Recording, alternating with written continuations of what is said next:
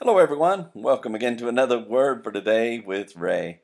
So grateful to have you with me again today. So blessed that we can have this time of sharing in the Word of God. And today we get the privilege of finally finishing the book of Colossians. And we're going to go back to the Old Testament after this. We'll go to the book of Micah. But let's just enjoy this last time together and ask the Lord to bless our time as we study. And if you will, just pray with me. Heavenly Father, we thank you for your word. We thank you for this study in the book of Colossians. We've learned so much about Jesus and your desire to bring salvation to man and the way that we should respond once we received Jesus as our Savior. We bless you. We thank you for your word today and ask that you will guide us by your Holy Spirit into all truth and to empower us by that truth or toward that truth so that we can live in a way that's pleasing to you. We bless you, and again, we thank you for this time we can share together. We do so in Jesus' name. Amen.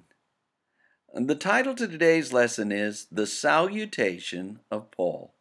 It's taken from the book of Colossians, chapter 4, and verse 18. As Paul the Apostle ended his letter to the Colossian church, he mentions several men who were instrumental in helping him in the ministry of the gospel of Jesus Christ. In chapter 4 and verse 18 of his letter to the Colossians, Paul closes with a final salutation, a request, and a last blessing, which were all personally written by him. We read, "The salutation by the hand of me, Paul. Remember my bonds. Grace be with you. Amen." The verse begins, "The salutation by the hand of me, Paul." The word employed by Paul was salutation, which means greeting, which was personally written by the hand of me, Paul. Paul the Apostle usually dictated his letters, and although another person did the actual writing of them, he often wrote just one or two lines at the end. In this case, Paul desired for the church members to know that he personally wrote this final greeting. The verse continues, "Remember my bonds." In addition to his final greeting, Paul made one final request of the church members.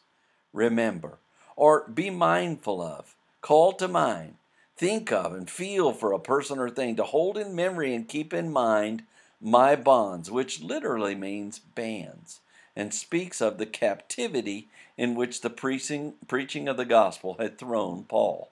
Finally, the verse says, "Grace be with you. Amen." There are no greater final words which could be written to the Colossians than grace or unmerited favor be with you. It was by the grace of our Lord Jesus Christ that the Colossians and we have been saved. It is also by his amazing grace that we shall live from day to day. Paul's final word to the Colossians was Amen, which literally means firm and implies let it be so, or so be it. And with that final word, we end our study of the book of Colossians. Throughout this letter, Paul has mentioned the grace of God and his desire for them to know their position in Jesus Christ because of God's grace. The Gnostics and the Judaizers were attempting to thwart the direction of the church members with the false teachings, and Paul knew there was nothing greater than the grace of God for their salvation.